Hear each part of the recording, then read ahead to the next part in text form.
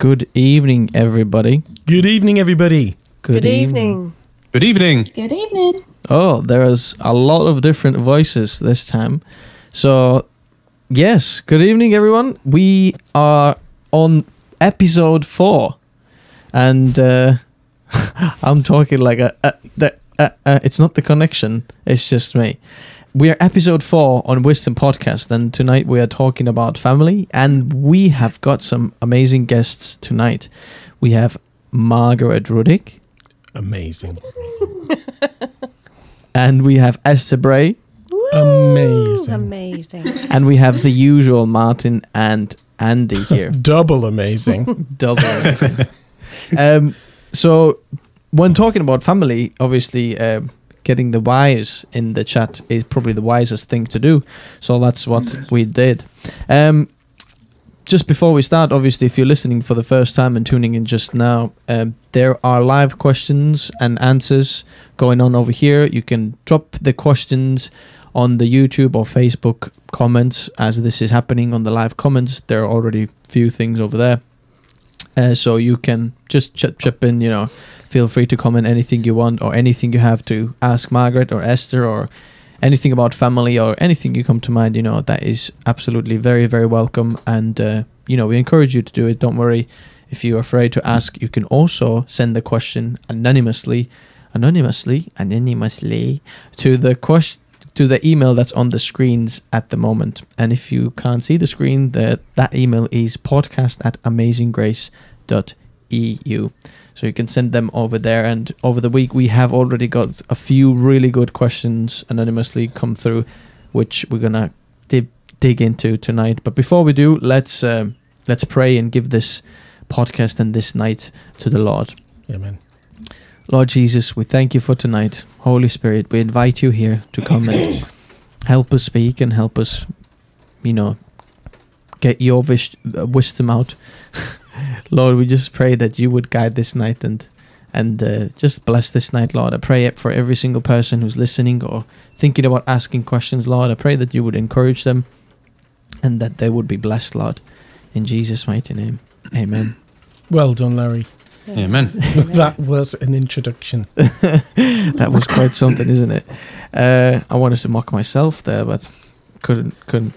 If you are just sitting back, we've got a cup of tea over here. Feel free to get a cup of tea and some biscuits and enjoy this evening with us. You know, you still have time to do that. Just turn the volume up so you can hear us. By the way, let us know in the comment section below if the voice is loud enough and if you can hear us loud enough. So we have Martin and Margaret, who have got 9 kids. I am married to number 5. And then they have 6 grandkids with 1 on the way. Is that right? Oh, That's it. That's it. Yeah. Margaret So- knows. And then we have Andy and Esther with 2 kids on the other side of the line. Say hello, Andy and It's Esther. raining. Hello, everyone. Yeah, if you hear some weird background noise, it's just raining and the microphones are picking that It's up a raining. little bit. His nuclear sub. But I know what everyone's thinking. If you haven't met Martin and Margaret before, and if you don't know who they are, everyone's thinking this: 9 kids. How is this possible? How did you do it? I put it down to the full cream milk. I hope we enjoy. Well, it's always been Margaret's little dream, or big dream, since I met her. Isn't it, Mag? Yep. When I met Martin, that was the thing I said. I wanted to be a nun or have 10 children. So Mm-hmm. we've got 9. And number So 10. when we have number 10, she can finally go into the convent. That's it. And she'll live both dreams. Yeah. To leave the So 10 kids to you. Whoa. yeah. So So how did that conversation go? how did that conversation go? That first day we met. Yeah. Well, we had 9 yeah. kids, so Oh no. can you guess how it went? Oh, She looked at me and thought, my dream has come true. My ship has come in. well, Martin said to me when I said I'd like to go, be a nun, or I'd like to have 10 children. Martin said, maybe I could help. and at that sort of went bright red and thought, what does he mean? But Cool dude. yeah. but we've had 9 children, no twins, which we've had one at a time, so which is probably easier than people who've had twins. So, yeah. Whoa. I mean, now after having 9 kids, would you do it again, Margaret? Oh yeah, definitely. That's my call. Yeah, just with a different husband. This time she's going to get a good one. Yeah. Oh no, I've loved every minute of it, really, and still am, really, all these years. But Yeah. yeah, I'm blessed really with health and strength to do it all because, I mean, miracle babies in one sense that with all of them never had any sickness or any illness through any of my pregnancies and all normal deliveries.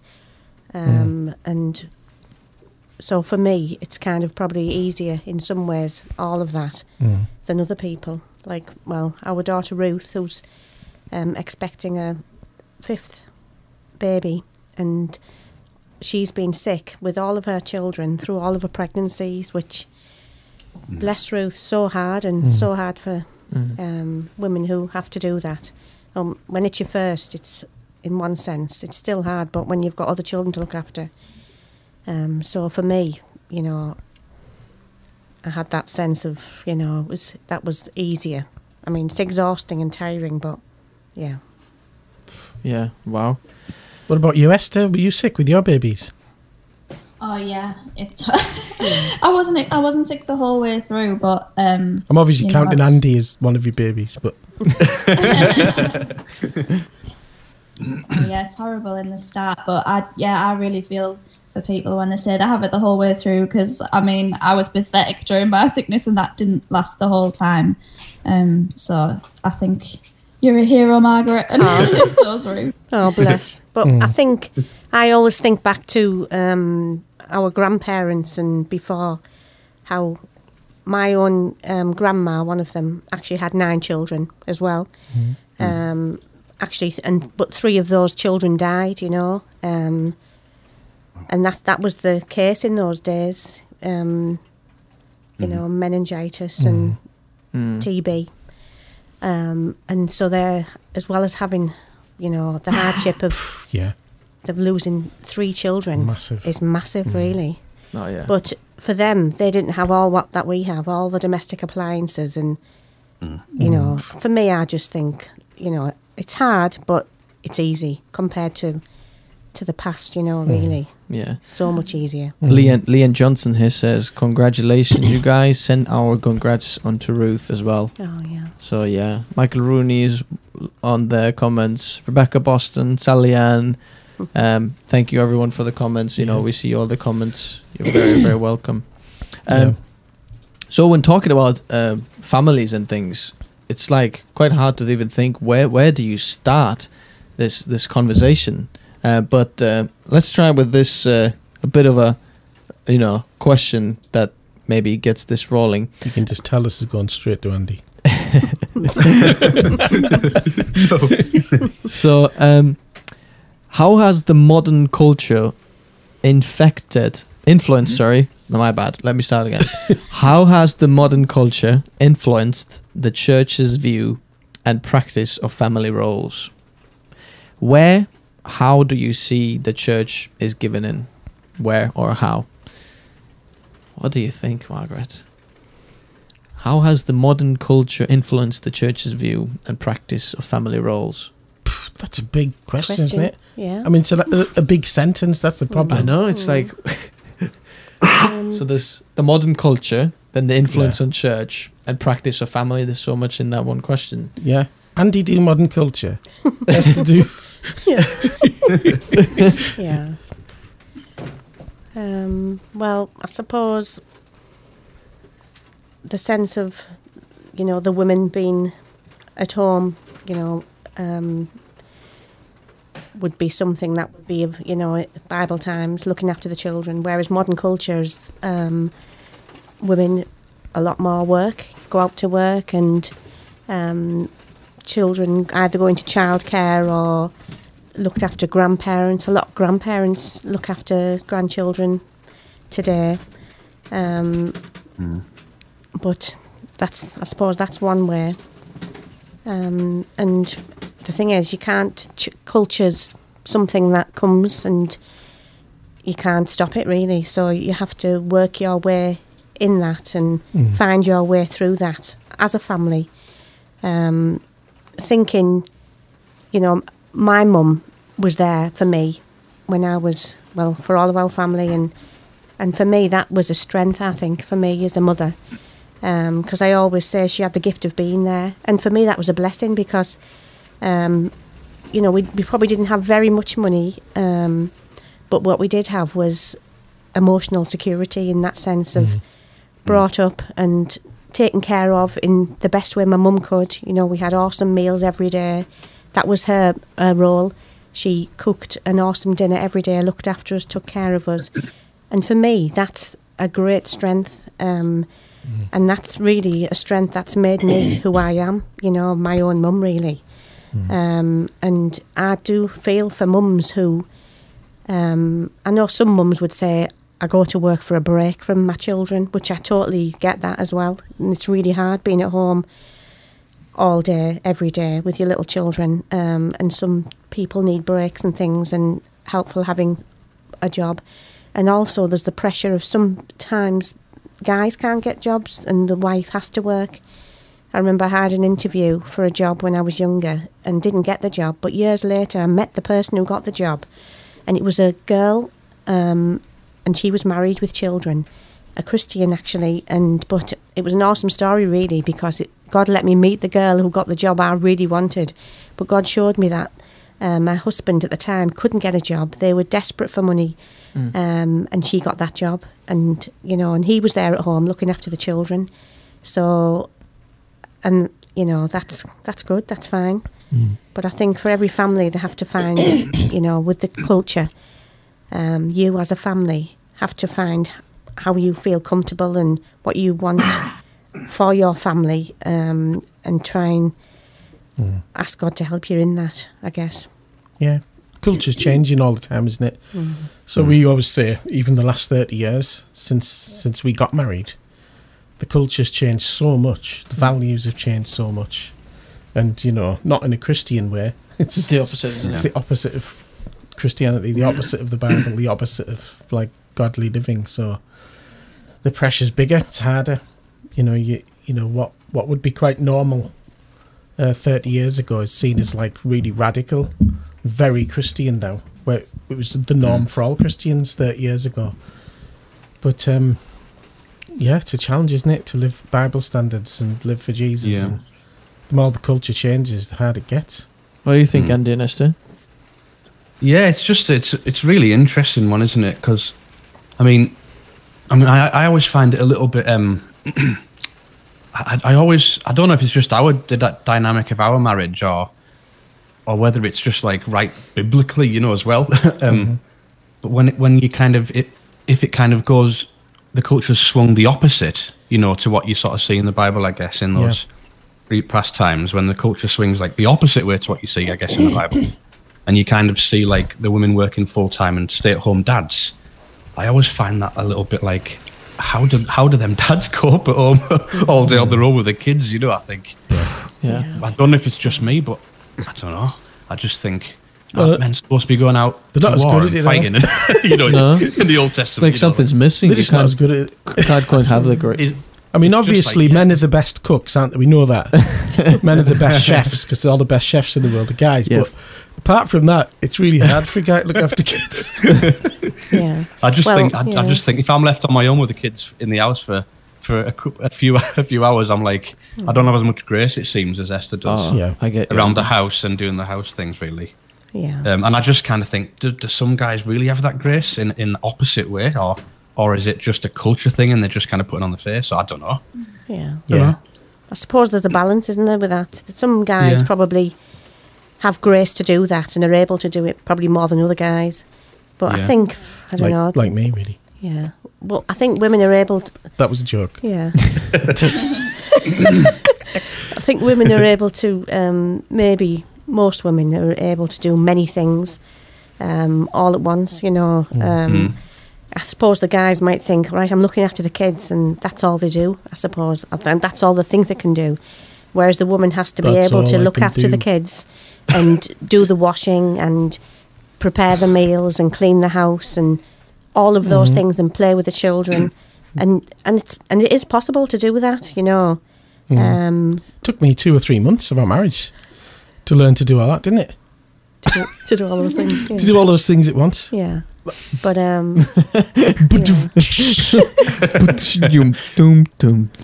yeah. So it is a challenge though, but maybe some people might not agree. They might say men should do it or could do it, but Well, yeah, men I are don't better know. at some things and women are better at some things, aren't they? Despite Yeah. what the culture says. It's just a fact, isn't it? Oh yeah, I think Yeah. so. It's just the truth. Yeah, Yeah. Women are better with the kids. Yeah. Just is. definitely. And you might say, oh, So- that's sexist, but you know No. what? It's just actually life and reality. Because you might be right, Margaret. There might be the odd guy who Yeah. can cope, Yeah. but it'll be the odd guy. That's it. Yeah. You know, he might be putting pictures on Facebook that he's having a great day with the kids, but in reality, he's crying his eyes out, Yeah. pulling his hair out, and longing for his wife to come back. Yeah. Yeah. Yeah. But that's why it's important to, I guess, work as a team, isn't it? You know, the years ago they might have thought, you know, the woman does do all the work, you know, in the house, you know, cook and clean and everything else, and the guy can go out to work. But I think biblically, or well, for me, I think lovingly, that's the thing, isn't it? Biblically is Yeah, the love way, absolutely. isn't it? Really, to Yeah. love each other and love each other as a family. Yeah. And in the sense of, you know, it says about loving each other, husband and wives, respecting each other, loving each other, and that's supporting each other and being willing to help each other. And I think for me, so for Martin, you know, I couldn't have done this on my own. Say that again. You know, In Greek, Hebrew, and Latin. you know, he can cook Christmas dinner and has done it all. See that, guys? Yeah, No pressure. Blindfolded. well, only because I've taught him everything he knows. With the Which is- left hand. Well, the thing is, if you have Yeah. a massive family, Yeah, the guys really do have to. yeah. Your roles do become. have to be willing to you have to, be do and to able learn. to do whatever you need to do. Yeah, you have to. That's the thing. You think this is where I'm at, and you know, it's hard, isn't it? Because well, it's about love, isn't it? In the end, sacrifice, and Yeah. that's the thing. And it's still hard whether you have a big family or a little family. Oh yeah, You know, when you have two little kids. I watch people in our church now with 2 little kids, you know, a toddler and a baby, and it is unbelievably hard. And I remember sometimes I can like drop back into that. It was a long time ago for me, but I look at it and think, oh yeah, I remember that bit. The bit where you like die. The bit where you die every day and you just Yeah. think, what is life about? But then you come through that, you know. where you get into bed and you've got a tiny baby, and you hear them waking up as you get into bed, and you just lie there and Oh, no. pretend for 1 minute that Yeah. it didn't happen, even though deep down you know you're actually going to have to get out of the bed. You just lie there and think, I'll just pretend it's not happening, and then get out Yeah. the bed. And then I'd get out the Yeah. bed. Yeah. And that was just Martin. But it is hard having children, you know, for everybody. It's, Yeah. you know, it's Yeah. a sacrifice. Laura Hope is saying you're amazing, Margaret. Margaret, such an inspiration. Thanks, Laura. Thanks, Laura. I received that. Steph Ruth is saying, evening everyone from your handsome brotherly sister. Who's that? You mothers are awesome. It's Steph Broughton. Oh, bless. Yeah. Hiya, Steph. And then Jeanette is saying, hi Margaret and Esther, you're going to be awesome. Oh, Amy says hi. Jack's got another good question over here. I've seen that question. Amy, Hi, Jack. Amy says, well Hi, Jack. said, Margaret. It's all about love and serving your family in the way that they need you. Yeah. So, That's yeah, it. well said. Well said, Margaret. If anyone wants to send any nice messages to the guys tonight, you're really welcome. Well, We're right here. I remember Rosie Bray saying to me, and now Ruth as well, you know, Rosie Bray saying, oh, how do you do it, Margaret? I said, well, if you consider yourself dead, she just laughed and said, it's true. if you consider yourself dead, then everything you get is a bonus. Because often if you sort of expect things for yourself a lot, or, go out for things for yourself, or look for things for yourself. Me time. Yeah, me time, they say that, Yeah. me time. But I tell you, if you do that, I'm sorry, but you get disappointed and it's hard. Whereas if you kind of think, well, for me, I remember my friend Julia, she said, can I come and help you, Margaret, and to do you in your house? And I said, oh, yes, please, I'd love that. And this is when all our 9 children were at home, and she came and helped me. She came to my laundry room and she kind of went in and she came out. She said, Margaret. She said, Margaret, Martin's living in there. She found me. Yeah, I'd been there for 3 months. Lost. No, sorry, Margaret, go on. No, it's all right. I'm used to that. No, she said, oh, Margaret, you don't have a life, do you? And I just looked at her and I said, Julia, I've got the best life, And I think if you see it as your life, and for me, that's how I see my life, as looking after my children, looking after Martin, and doing all of this. Huh? And, and it's really hard in some ways because, you clean the bathroom again, you pick all the toys up, you pick them up again, you fold the washing, you do 5 loads of washing a day, you go shopping, and, and you think you could become really like, and then there's times when you think, oh my goodness, don't get me wrong, human beings, but if for me, I see it as this is my calling, and I'm here. I'm not running anywhere or trying to escape. But and to be honest, I love it. I love the challenge of it all. Did you ever think, Margaret, that when you were in that, thinking this is my thing, this is what I'm doing? Yeah. Did you ever think that, oh, I wish this was over so I could do something for the Lord? I wish I could, finally when this is all over. Or well, no, because I'm doing it for the Lord. It's my life, doing it for the Lord. And but did you ever feel like you were missing out when yeah, when like I was going to all those cocktail parties and getting invited to all those evangelist yachts? Oh yeah, all those countries and things. But no, well, that's part of the dying bit, I suppose. And the challenge for me to try and do it on my own, if you like, with God. But yeah, I suppose in some ways, for having children, we used to have a lot of meetings in our house in between having babies, and I used to get involved with different things going on, alphas and first steps and all these kind of things when the time seemed appropriate, when I felt like, okay, this is possible. My mum can babysit, or my auntie Betty can babysit, and it worked peacefully, and I could do that. And I love doing all of those things and serve God as well in all those, in the church, in that kind of sense. But I tell you, sometimes, well, God really spoke to me once, when I was, the baby woke up and I was downstairs and we were having a meeting or something, and then the baby woke up, so I had to go and feed the baby. So I go upstairs and feed the baby, and I could think, oh, I'm missing out, they're all downstairs and I'm missing out on what's going on. And then God spoke to me and said, no, Margaret, you're exactly where I want you to be, here. This is what you're meant to be doing, looking after your baby. And then that was it. I thought, that's it, it's true. And get peace then. You think, yeah. And I think if you fight for something that isn't real, it's like, right. I'm Fantasy, meant, it is a fantasy. Yeah. Oh, I want to be doing this, I want to be doing that. And when I've had all my children, I'll go and do la-di-da. Then I'll really be serving the Lord. But actually it is a lie, Yeah. I mean, look at... You're either serving the Lord now or you're not serving him anywhere. You won't serve him anywhere else. Oh, that's true. Esther, there's how did you find the first 6 months with Phoebe, and how did that go for you? Because that wasn't very easy, was it? Yeah, with Phoebe, she's our second child. So you're already used to having one child, and that seemed like a challenge. But then when it doubles, like overnight, you realise having two is even harder. But with Phoebe, it was particularly challenging just because she had like extremely bad colic.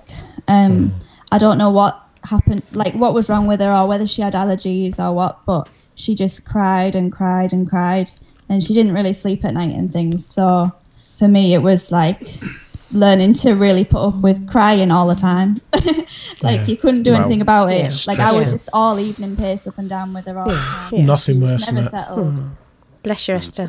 It's stressful, isn't it? Crying babies. And when you see other people with babies that are settled, you have to like kind of die to the fact that okay, my baby's not as good as some other babies as well. Yeah. I've been praying through the pregnancies. Oh Lord, please let me have a really settled, peaceful baby who sleeps dead well. And then they come along and you're like, well, Lord, the God's given me something else, but that's what's right for me. It's my challenge, and I'll grow through it, I guess. And I really learned to pray a lot through the night when Phoebe was awake a lot.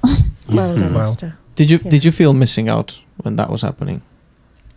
No, I think I'd died to that already, really, when I had Solomon, because I never really got to stay through church services when Solomon was a baby either. And at first, I found that really hard. And part of me thought, oh, couldn't Andy take him out sometimes or something, you know, and wanted to be in the service. But obviously, Andy was more needed for the leading of services and stuff. And Solomon would have really wanted me, and I was breastfeeding and stuff. So I had to get used to the fact that, oh no, the sermon was just about to start, but he's like crying now and I'll have to take him out. And I was really hoping to get blessed because I'm so tired, I could really do with being refreshed or whatever.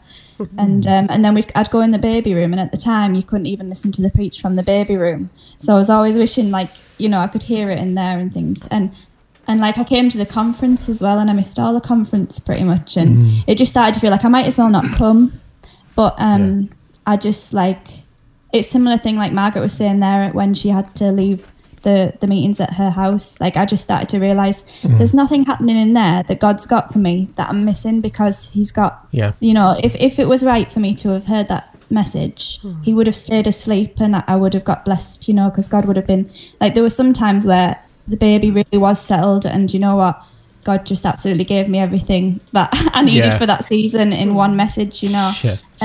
And then when I was out of it, I just thought, no, you know what? Because I'm not missing something in there that God had for me. Like God's in wherever I am, you know. So I really learnt that with Solomon, I guess. So when Phoebe came along, I'd already learnt that lesson, I think. But it was more tiring, and I did have to pray more and get faith, you know, for like healing for her and stuff.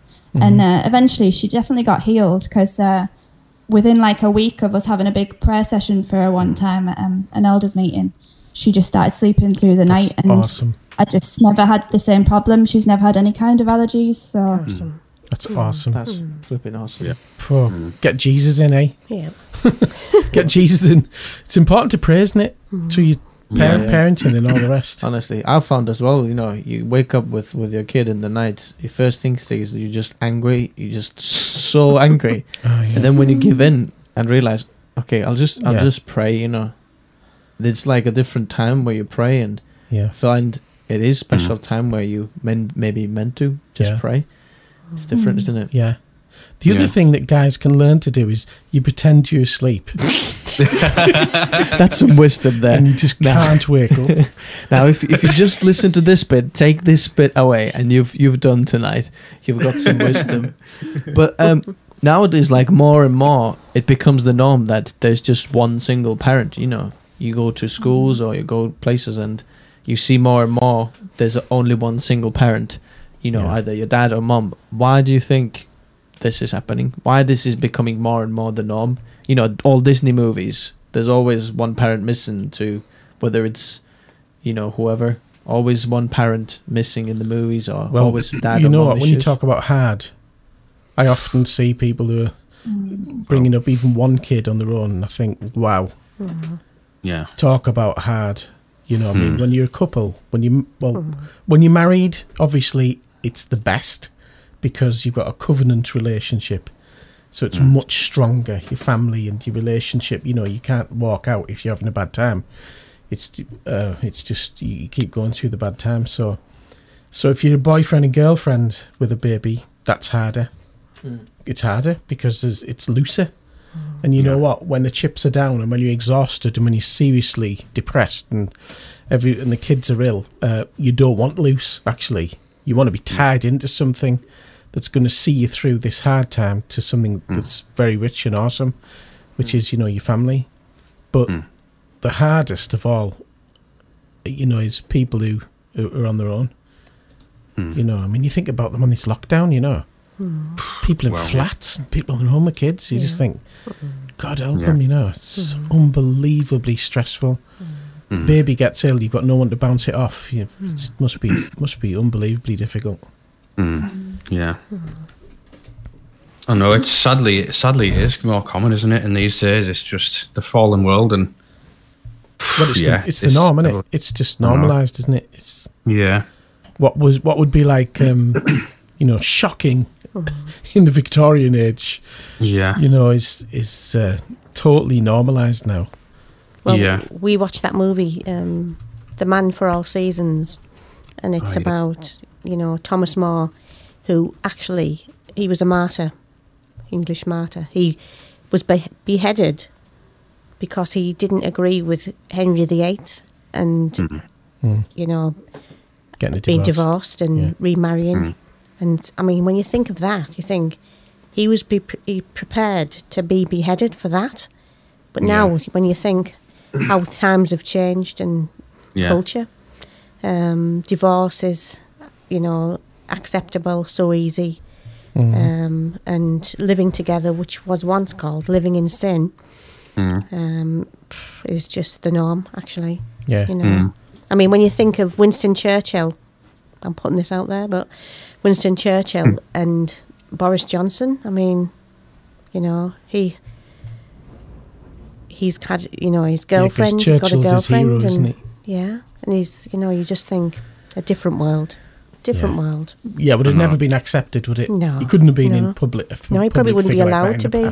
No, in the past. He'd never got there. Yeah. If you weren't seen as stable and married and, you know, which, you know, and you know what? It's hard because a lot of people are on their own. It's not their fault. No. You know, people have been unfaithful to them and walked out on them.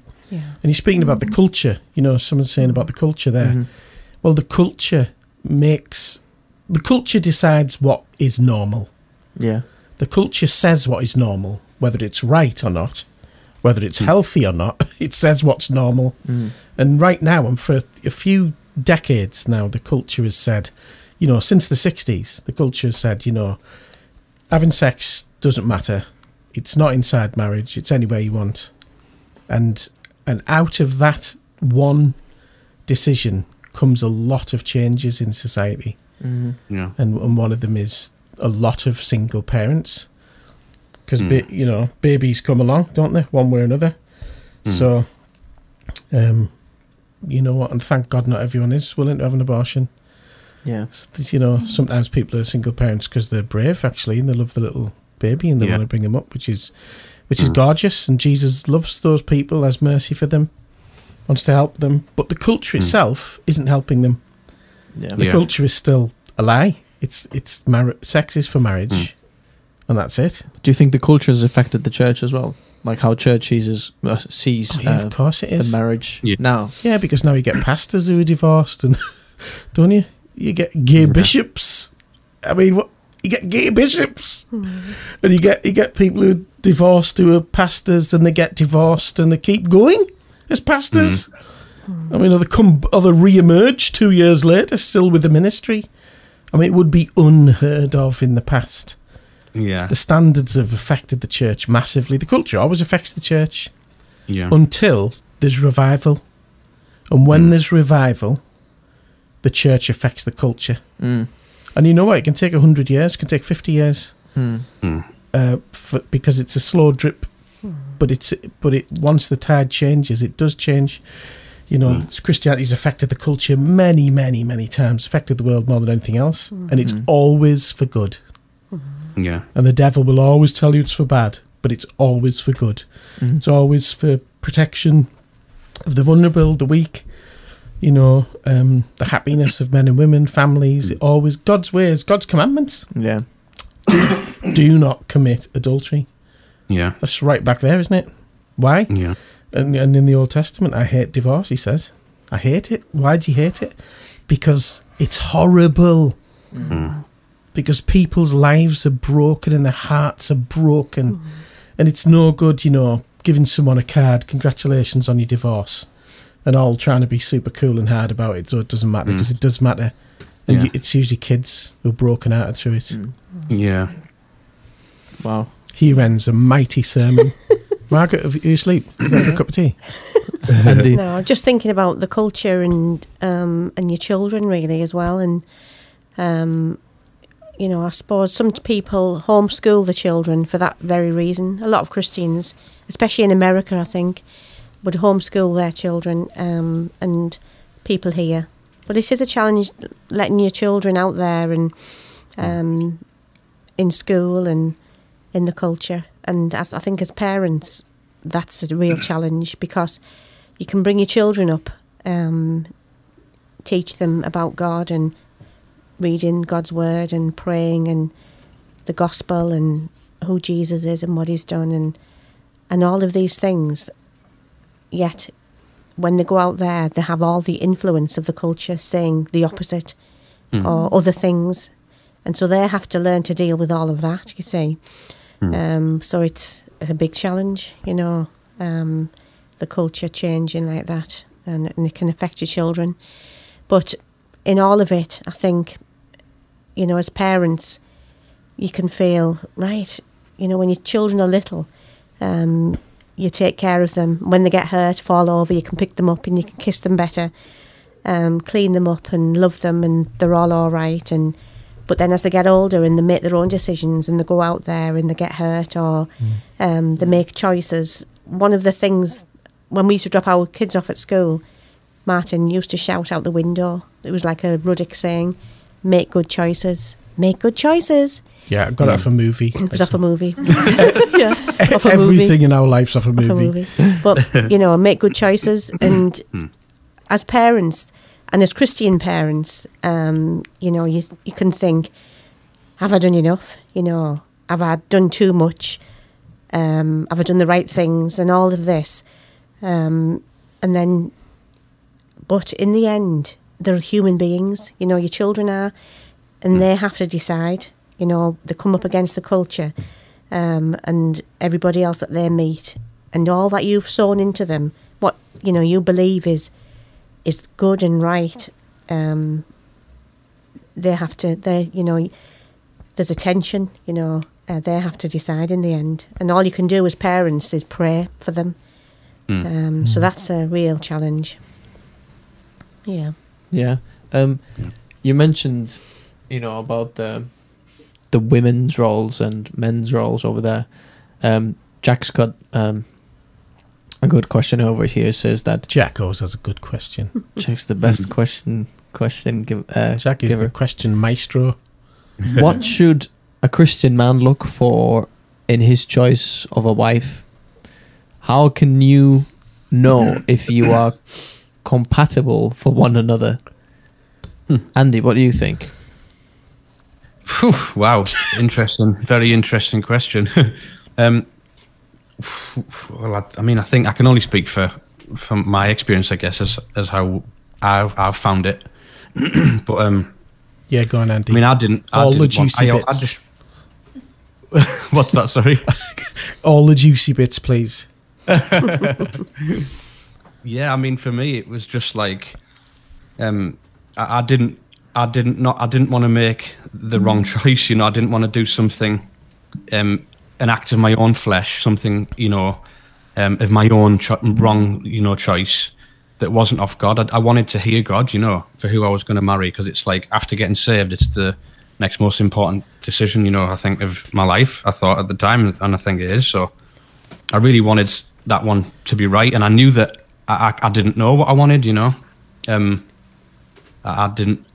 Maybe some people do, you know, if they've, you know, grew up as a Christian and been a Christian all their life, they might have a bit of a better idea. But from, I guess, my past, I didn't really know what I wanted, what would have been good for me and stuff.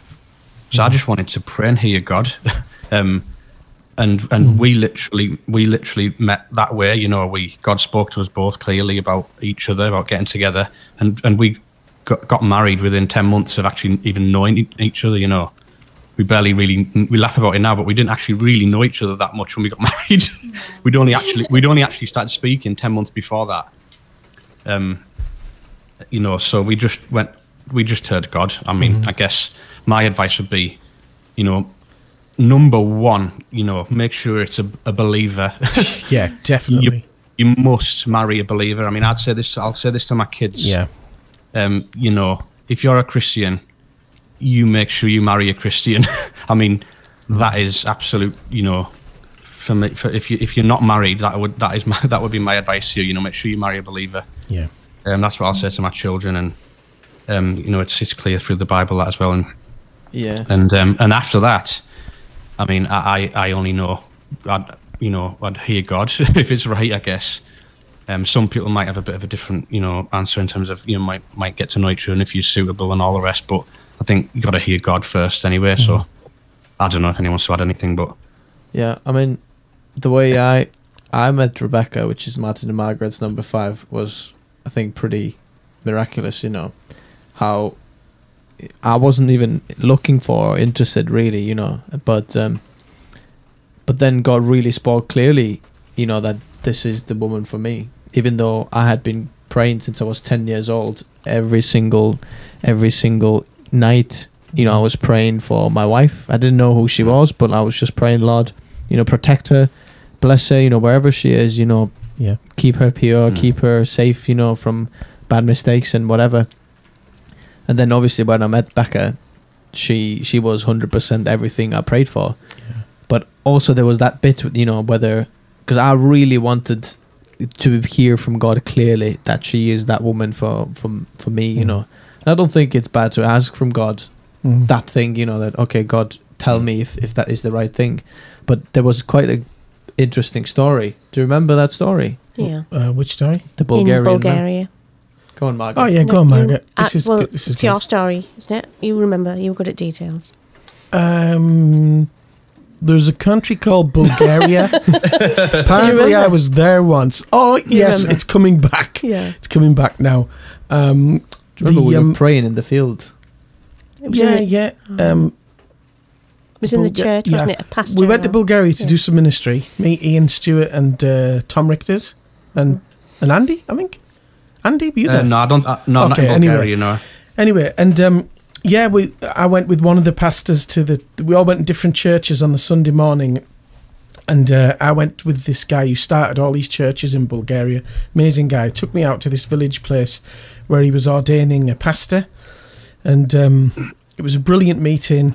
Loads of people there, and they laid hands on this pastor, and I was just sort of at the side watching, enjoying the meeting. I'd preached already, and then I just thought, oh, I'm going to get some prayer for these guys while I'm here. There's no way I'm going back home without getting these awesome apostles and prophets to pray for me. So I said, I sort of interrupted the meeting a little bit and said, and can I have some prayer? They all looked at me like, what a weird Englishman. But they said, yeah. So I knelt down, they prayed for me. And the main guy said, there's a young man going to ask you a question about your daughter when you get home. Say yes to him. And so that was like a prophetic help for me.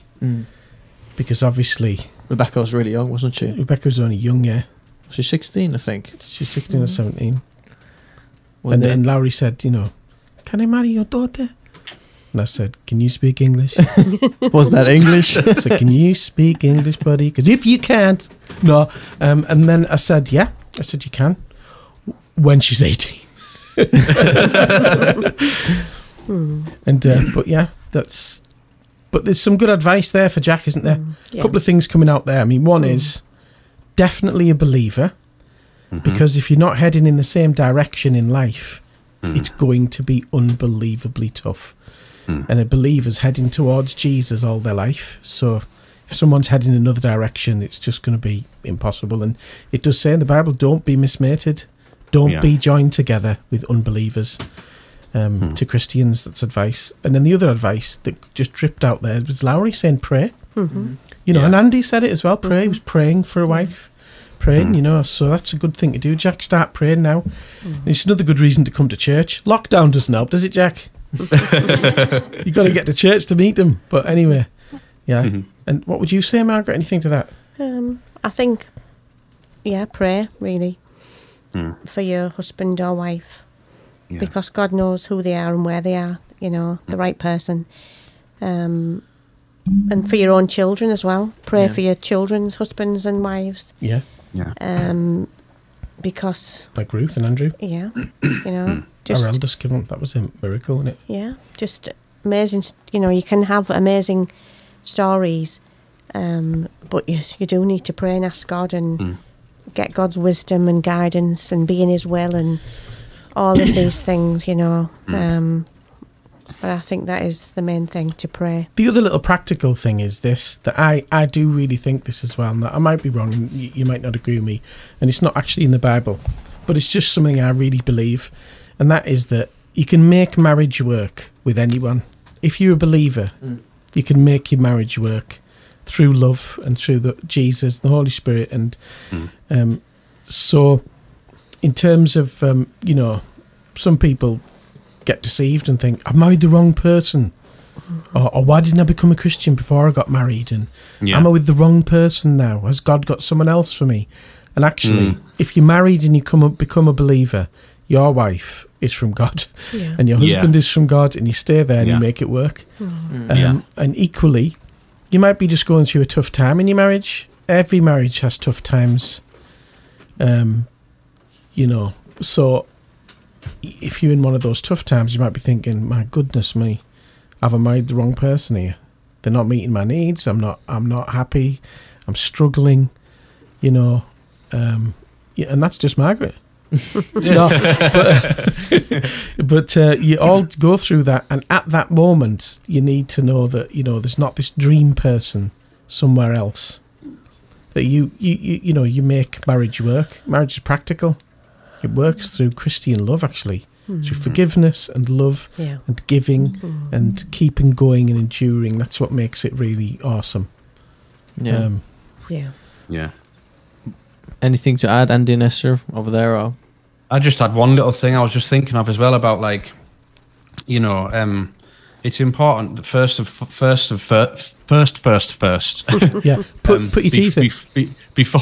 Before you hear God for a Christian husband or wife, before that, it is the most important thing is your own personal relationship with God is the most number one thing. Yeah. Especially in that sense when you're looking for a wife or a husband, because you know your body, you know, as needs and wants to be married, which is right and good and godly.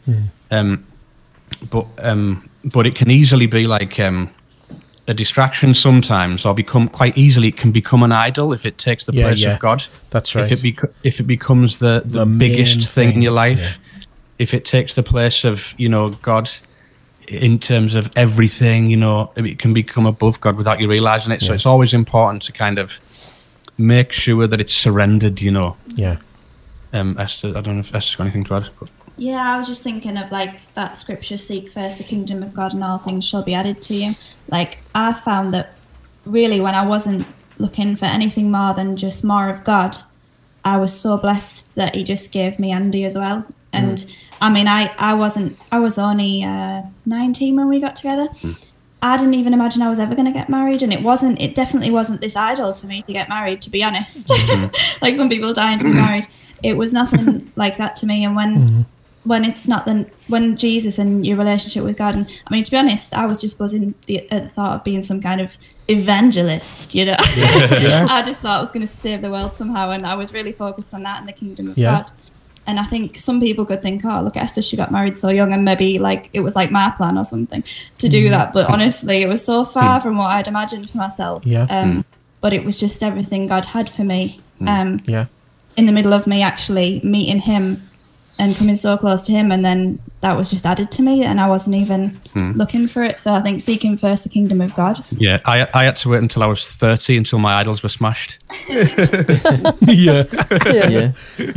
It's interesting that, Esther, because you're saying about the plan of God for your life, because that's the actual thing, Jack. You know, it's to do with God's got a plan for your life. Therefore, if you're meant to be married, He'll have a wife for you. And He'll, as you seek Him, He'll bring the right person at the right time. That's God's plan. The main thing is God's plan. You know, Margaret was telling me earlier, it's Florence Nightingale's little day-to-day, isn't it? You know, Florence Nightingale, the lady with the lamp. And everyone's raving about nurses at the moment, which is brilliant.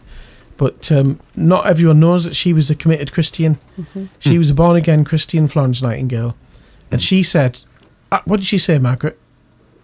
she said when she was 17 years old? What was when it? she was 17. It's actually her birthday today. 200 years ago she was born. Happy birthday, Happy birthday. Florence. But yeah, at the age of 17, she heard the call of God to serve Him, and that's what she did. You know, she gave her life as a nurse and served, and you know, gave her whole life to that really. Wow. And so it's pretty awesome. Did she get married?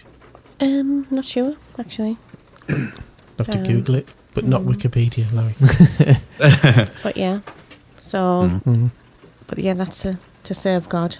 That's the thing. If you serve, Yeah, that's the thing. God knows what's the right thing for you. Because you might not be The meant to best be thing. married. No. Some people are meant to be single and Yeah. are single. Some people pray for a husband or a wife and they don't come, No. or don't come for a very long time. Mm-hmm.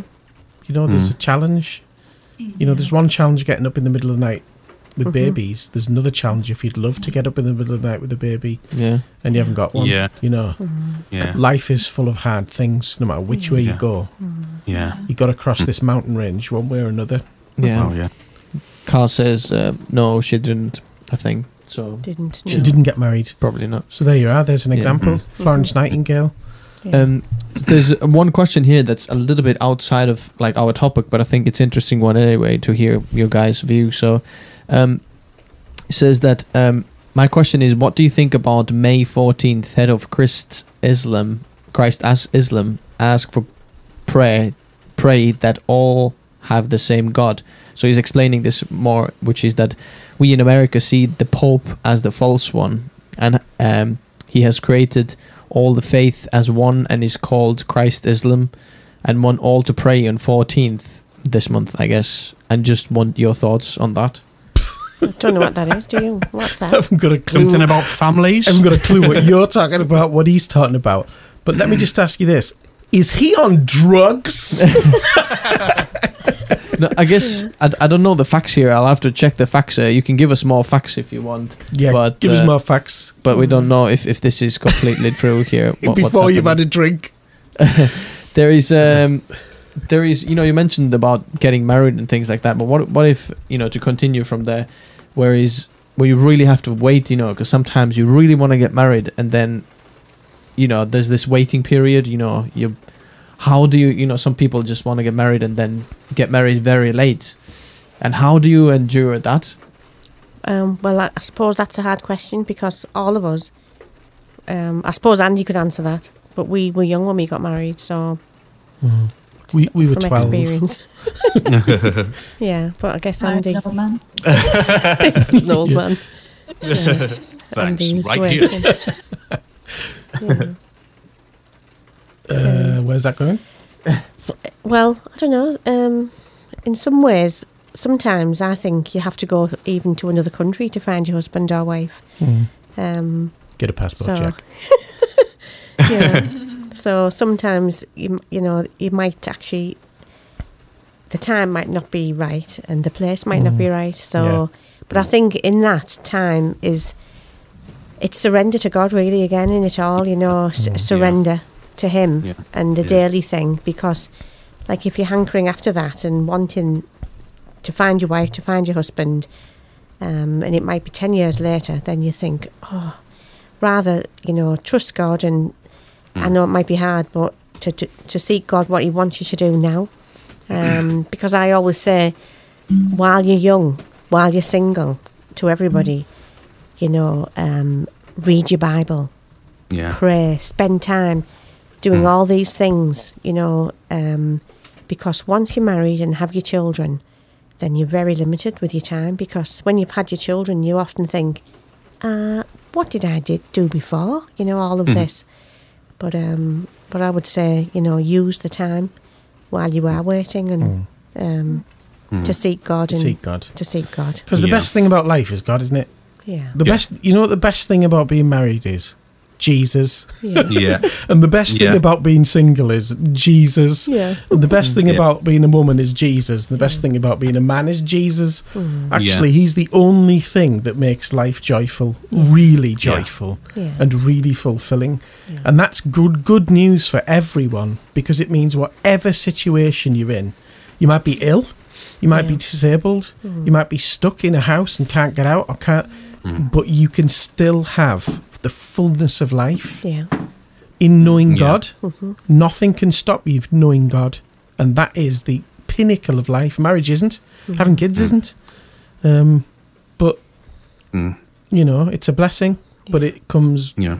right under that, like we've been saying. Yeah. Andy and Esther, do you want to add something on? No, I was just going to reiterate again what Margaret said there about like surrender as well. I mean, like, because for me, I was like definitely wanting to be married was definitely an idol for me, you know, for a few years before I got married. And I really had to get to that point. Well, obviously the Holy Spirit helped me get to that point where I could really surrender. And I just got to this point one time where I prayed in the car, like, you know, Lord, if you never want me to get married, then, you know, so be it, you know, take these desires away then, you know, and I just give my life to you. And that's, you know, kind of really give it the death blow, you know. Yeah. Obviously the Lord helped me, you know, in that prayer to do that. But I think it's like surrender's real. It's not just a word. Oh, you've got to surrender this and surrender that, and then you'll be okay. It's like no, it's got to die. You know, Yeah. It really, really hasn't. And I think that's otherwise. It's an idol, and otherwise, if it can't, then it isn't. It's an idol, you know. Yeah. Which it was for me, you know. And then once, Yeah. you know, I think I met Esther shortly after saying this prayer. I guess Yeah. And it was real and deep, you know. Just thinking about you, Andy, how, you know, you were saying about the surrender thing, and you see, in some ways, you know, it's talking about the culture again. In one way, you know, as Christians and followers of Jesus, and you know, we live a life totally different to the people who don't follow God and read His Word and live it every day for Him, because, you know, supernaturally, it's a totally different life to the natural way of doing things. And, you know, people, you know, would say, okay, you know, make things happen, go and meet somebody, do this, do that. And I'm just thinking about, like you, Andy, how you'd even saved up money, hadn't you, from working in the army, if you like, and had money there ready to get married for your wedding Yeah, I day. think- yeah. Yeah, do you remember? Yeah. And what did you do with Yeah, that money? yeah. What did Yeah. you do with it, you know? Yeah. He gave Yeah, it to yeah. Martin, No. which is what everyone should do. What with is the that same- story that you did with that money, you Yeah, go know? on, Andy. Go on, I think that's a... Oh, Do you remember? Yeah, Can you remember? yeah. I had Yeah. it all. Yeah, I had Yeah. some money saved up. Yeah. And you Yeah, yeah. just give it away. give I it think. away. You see, that's part of the surrendering, you see, because in the natural, Yeah. you know, people It took would me save for a up. world You see, cruise. people in the natural would save up, wouldn't they? You know, oh, we can't get married, or I can't get married until I've got this much money, or till we've got this house, till we've got money for the wedding, da-di-da-di-da. And Yeah. that's Yeah, that's all well right. and good, and that's the natural way to do things. But actually, there is the supernatural dimension with God. Sometimes He does things very differently, you know, and you know, that sense of, oh right, God, I've got this money. This is for my wedding, or this is when I get married, whatever. But Yeah. actually, you felt like just that was probably part of your surrendering to give that money away, Yeah, because in a definitely. way, that's you letting go of. You're controlling the situation, like, oh yes, I can make this happen when I meet the girl. But actually, if you haven't got the money, then it's like harder. But actually, you know, in that surrender, you don't need the money, do you? You know, because God Yeah. provides for everything. Provides your Amen. wife and provides everything you need to get married as well. Yeah. Yeah. Amen. Amen. Yeah. Amen. And that world cruise that me and Andy went on, when he surrendered that money, was really worth it. It changed us. I mean, when we got married, obviously we had the temptation to wait and, you know, have our dream wedding or whatever. Yeah. But I think it's beautiful, you know, if you have that, whatever you can afford, because sometimes you can have a wedding that you weren't supposed to have. You're spending well, it's money. a marriage you want, isn't it? Exactly. It's a marriage you want, not a wedding. Yeah. Yeah. Some people have an awesome wedding and they leave each other 2 years later. Yeah. Yeah. You know, it's a marriage you're after. So the wedding is an important Definitely. day, but actually, it's amazing how unimportant it is. Yeah. Honestly. Yeah. Three weeks later, you know, Yeah. and you've built up for it I know. for like forever. The most powerful part of our wedding was just the actual the service. Yeah. Yeah. Same for The us. vows and the worship. You know, after that, it was all just like Yeah. rough around the edges, you know. Yeah, that's right. Mm. Because Stuart coming in on a God was in the helicopter centre of it, you know. and all that. Yeah. Yeah. Amy's got a good question over here. He's asking from both couples. Says, what would you say is the best way to share faith with your children? And what is your favourite memory of children experiencing God? That's a good one, Amy. Well, I suppose I remember a situation when we had Ruth and Joseph. That's our eldest. Ruth is now 31 and Joseph is going to be 30 in June. But when they were little, and yeah, we basically, we felt in our street, we put a leaflet through every door and invited our neighbours to come round because we thought we'd share our life with them about what God had done in our lives. And so we got the Ruth and Joseph ready for bed, and we got everything ready downstairs, and we opened our front door and waited and waited and waited. And Ruth and Joseph were upstairs and they were shouting, "Is anybody coming? Is anybody coming?" and nobody came. And then we said, "You come." So they came down the stairs, and Ruth and Joseph, and this was a precious moment really, because they came downstairs and then we shared with them about what happened to us, how we became Christians and what God had done for us. And they thought they were so blessed. And then they said, "Oh, were you sad that nobody came?" And we said, "No, actually, you came." And that night we talked to them. We talked to them about what happened to us, about how we become Christians and chose to follow Jesus, and the process for us, and also about being filled with the Holy Spirit and how that changed our lives. And they asked us about that. Can we become Christians? Can we be filled with the Holy Spirit? And we said, absolutely. So we talked to them and prayed for them both, Ruth and Joseph, and we prayed that God would fill them with the Holy Spirit and give them the gift of tongues, and then we put them to bed, and that was an awesome memory for us, because we were downstairs and we could hear Ruth and Joseph praying in tongues, laid in the beds, you know. They've been filled with the Holy Spirit, being very young. So I think awesome. Just out of your natural life, God will give you opportunities for your own children. You don't have to force things. I think it's good to have, you know, daily prayers, daily Bible readings, and all these kind of things, and teaching about God, but to be aware of the times and opportunities that God gives you for your own children. Unexpected ones. For us it was unexpected. Wasn't planned that way, but God, you know, He worked it that way for us and for Ruth and Joseph. So just to be ready for those times when they ask you questions and you can share something, and for God to do something in that, you know. Yeah. But you guys have like quite a nice like bedtime routine as well, don't you? Like with the kids when they've been growing up. Yeah. What would you say, Andy and Esther, to that?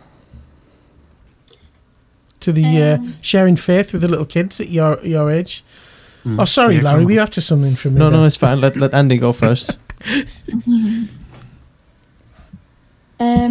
Well, I think when they were babies, all I would think about was, I can't wait until they're old enough that we can actually have a conversation with them, where you can start to really like tell them about Jesus, and you think, I just can't wait until that point. And I've loved it since Solomon's been old enough to really talk about deep things. I wouldn't say Phoebe quite understands yet at 3. She knows a lot from us talking about stuff, but Solomon, he's just, ever since he's been about 4, I've just loved when you put him to bed at night and we do his prayers with him and read his Bible with him. Just the questions he comes out with, I love answering his questions, and you see what goes in and what he remembers, because he just comes out with these awesome truths, and you can just tell he's already got the Holy Spirit from the things we've done, especially at bedtimes and things. But just like worship him with the kids around the house is really powerful, isn't it? Pray together as a family, and we'll be careful like with what they see and what they're watching and stuff like that as well, I guess. You know, watching you know, as much good, you know, things, you know, good Christian stuff as possible, and you know, be careful of a lot of the other stuff, I guess. And that's some of the things we, I guess, do anyway. I think that's the underlying thing, is that, you know, what Andy and Esther were doing and what we've done, which is, you know, you're a Christian household, so be one daily. Don't just go to church. Let it be Jesus, breakfast, dinner, and tea, because it will be when you get to heaven. So make it that now. Yeah. Daily prayers, and I think.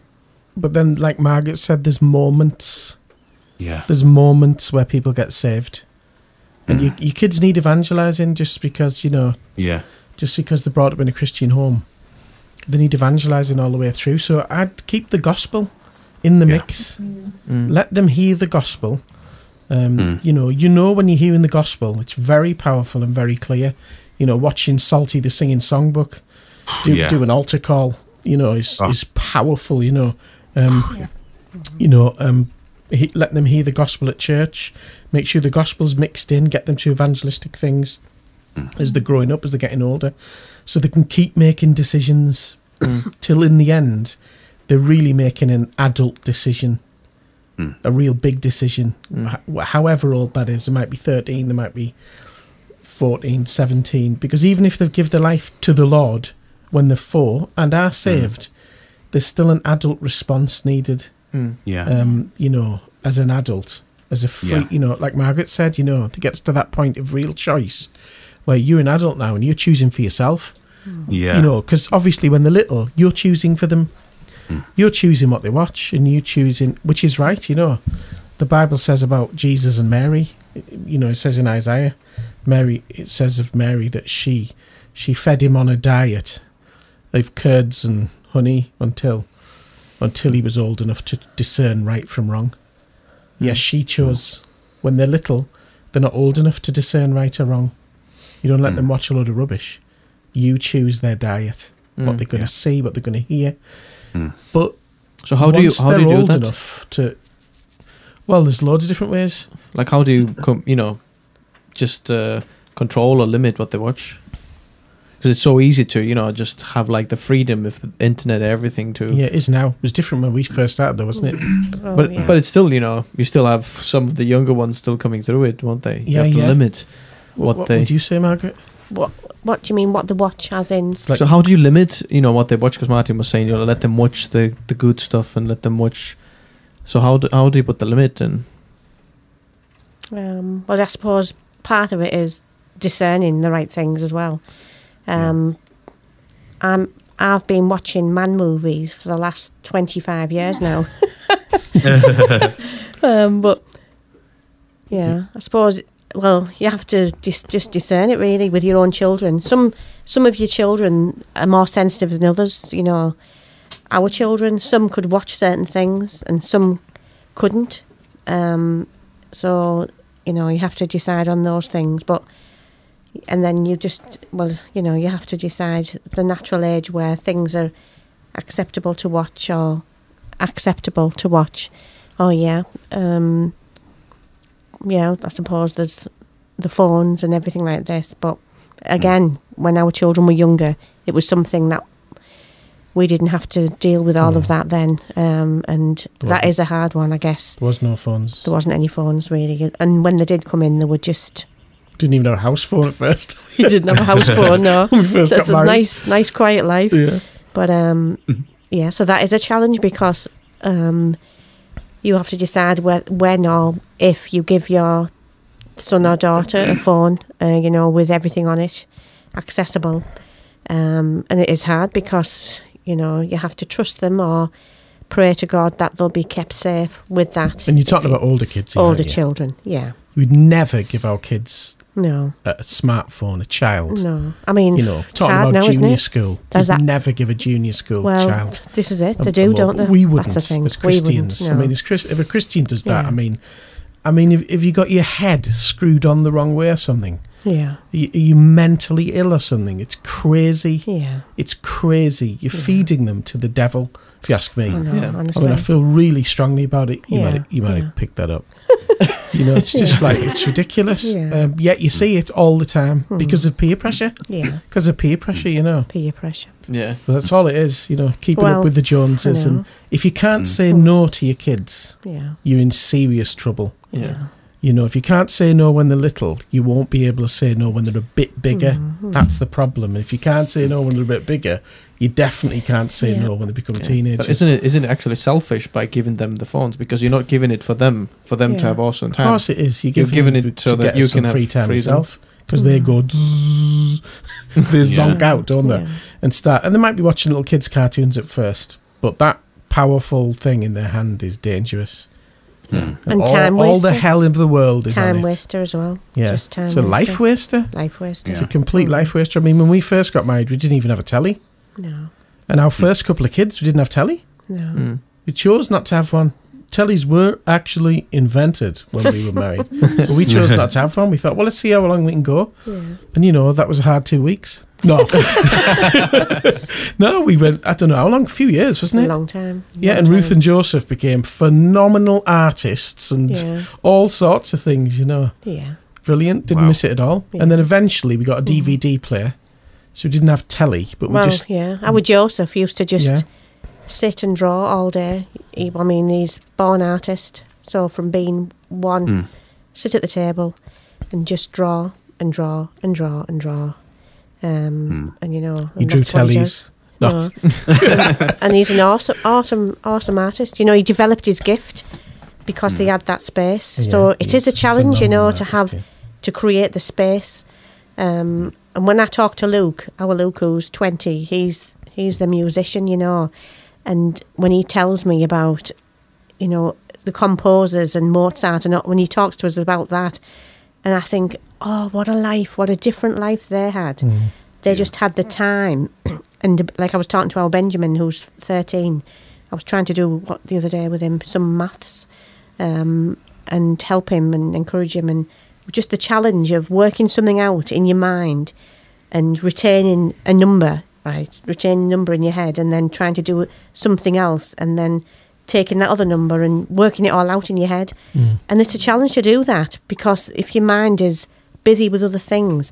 And I just said, well, I remember Luke was telling us how Mozart, how he wrote, the church, they only wrote for music for churches, and they could only play the music in the churches. Yeah, that's right. And he wasn't allowed, I think he was banned from the churches, but it was his music, and he wasn't allowed to take his music away from the church building and play it. So what he did, because he so much wanted to play his own music, he memorised his own music, and so he could go away and play his music. And I said to Benjamin, I said, it's amazing to think your mind has the capacity and ability to just be able to do that. I said, and mine does. Yeah. But you just think, your mind is it's a robbery, really. It can be what we watch too much of, or the phone and the time and the life that's wasted, and the potential that's in human beings even now to be and to do and to create, which is so amiss now. Yeah, because you haven't got time, because you're scrolling. Yeah, it's terrible, really. You're watching other people's lives, but you're not even watching their lives. You're just watching irrelevant pictures of other people and fake version in your head. So I mean, to give that to a child is, it's the opposite of wisdom to me. Yeah. You just want children to be protected from that until they're able to discern good and evil. Yeah. And that takes some discerning. There's very few teenagers and young adults who can handle a smartphone in a godly way. Very few. So, man, to give it to a child is like giving them a gun. It's just ridiculous. Wow. But don't feel condemned if you give your kid a phone. Just go pick it up right now and drop it in the bin. Yeah, take it off them while they're sleeping. Exactly. Yeah. Tell them Boris Johnson's banned them during shutdown. They'll believe you. It is. That's the challenge of the culture, The isn't tooth it? fairy took it. Yeah. What you, Andy, do you have anything, Andy Esther, do you have anything to add on this? No, it's just all awesome stuff already what we're hearing. I think we're the same as well. We really try not to have as little screen time as possible in general. They absolutely don't have pads or anything like that. I mean, I was only little, but we really swing in that way as well, and wanting them to be outside as much as possible, playing together in fresh air, playing with them, being with them as much as possible,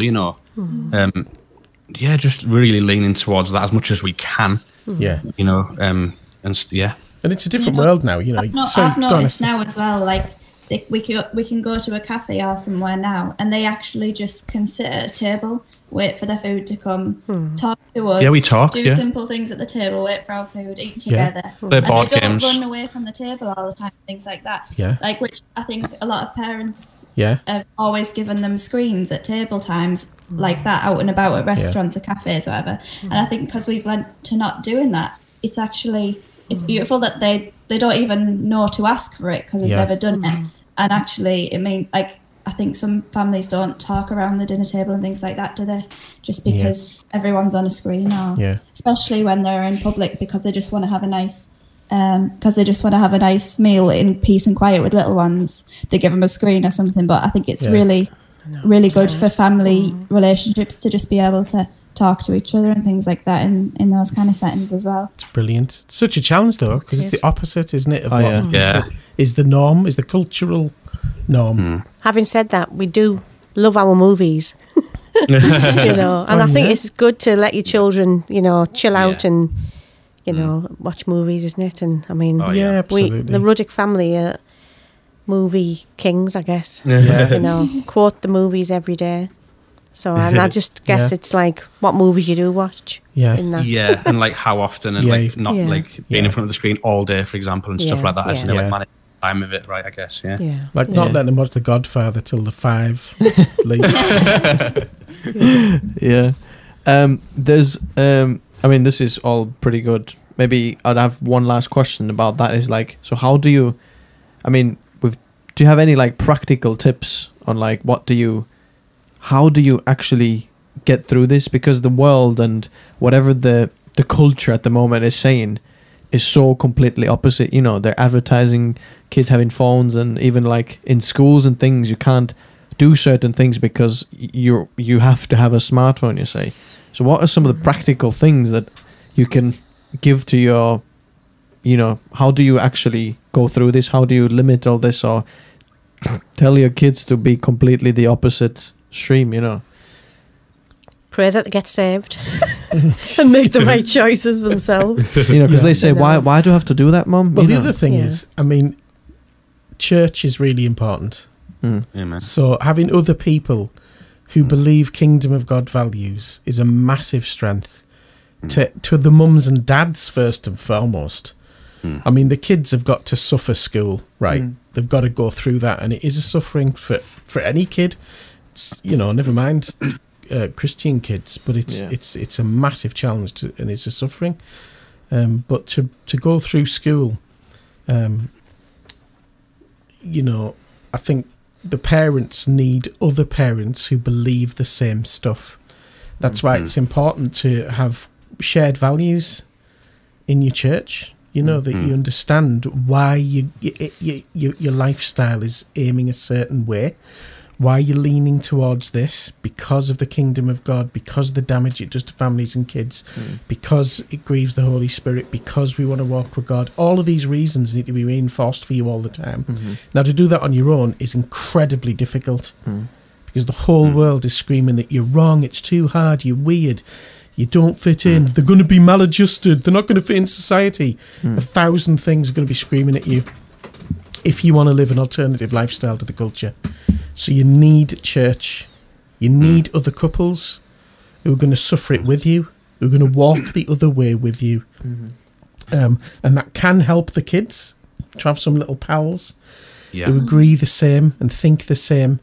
But it doesn't always help them, because obviously a lot of their time they're going to be in school with people who don't have those values at all, who don't get it, who think they're weird.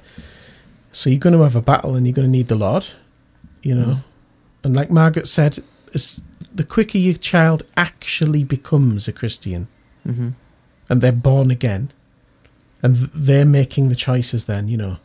I think of Matthias and Benji, really. I mean, you know, to be in senior school, 2 young lads, and be so countercultural off their own back is unbelievable. You know, it can only be the Kingdom of God. Yeah. And it's the influence of some of the youth, people like Carl. And, you know, because it's not the age where you want to do what your mum and dad think. But if you've got the Lord in your heart and you're running for the Kingdom of God, it's a massive help.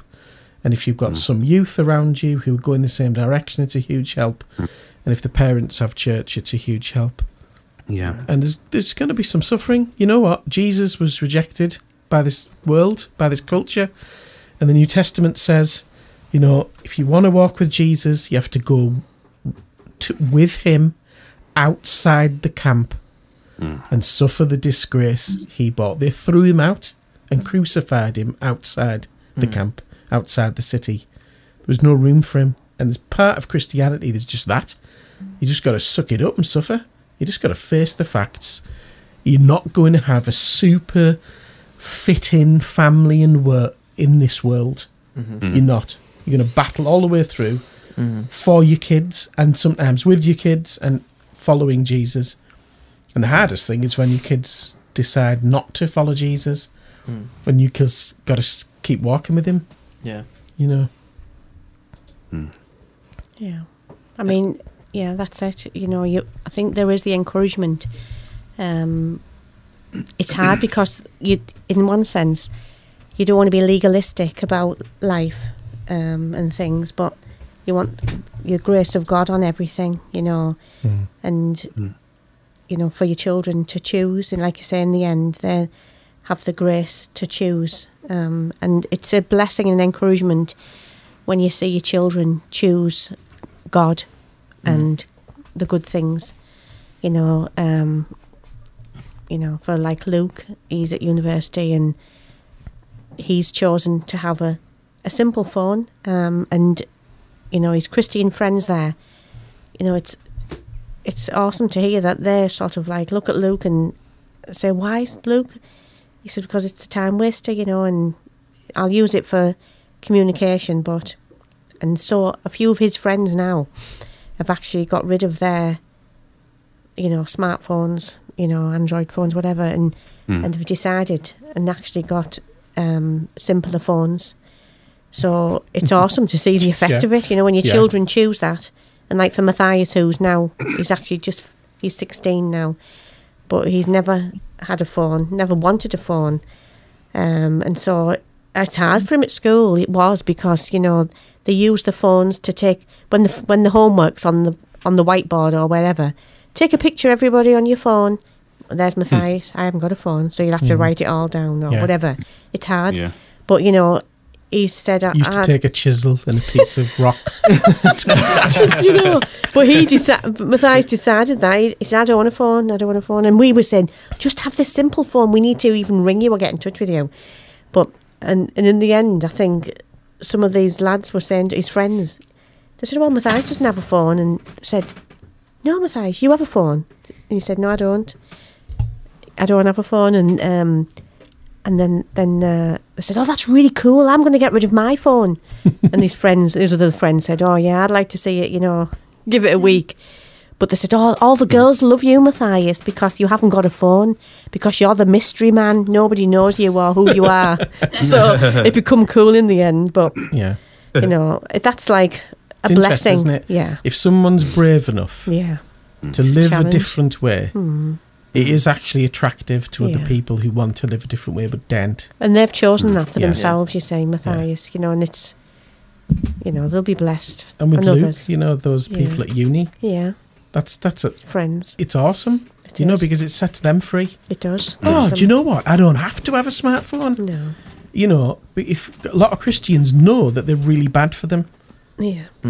But seeing someone who dare do it. I know. It's pretty awesome. It is awesome. There's like a few questions coming in, just trying to like tackle them as well. They're coming onto Larry's smartphone right now.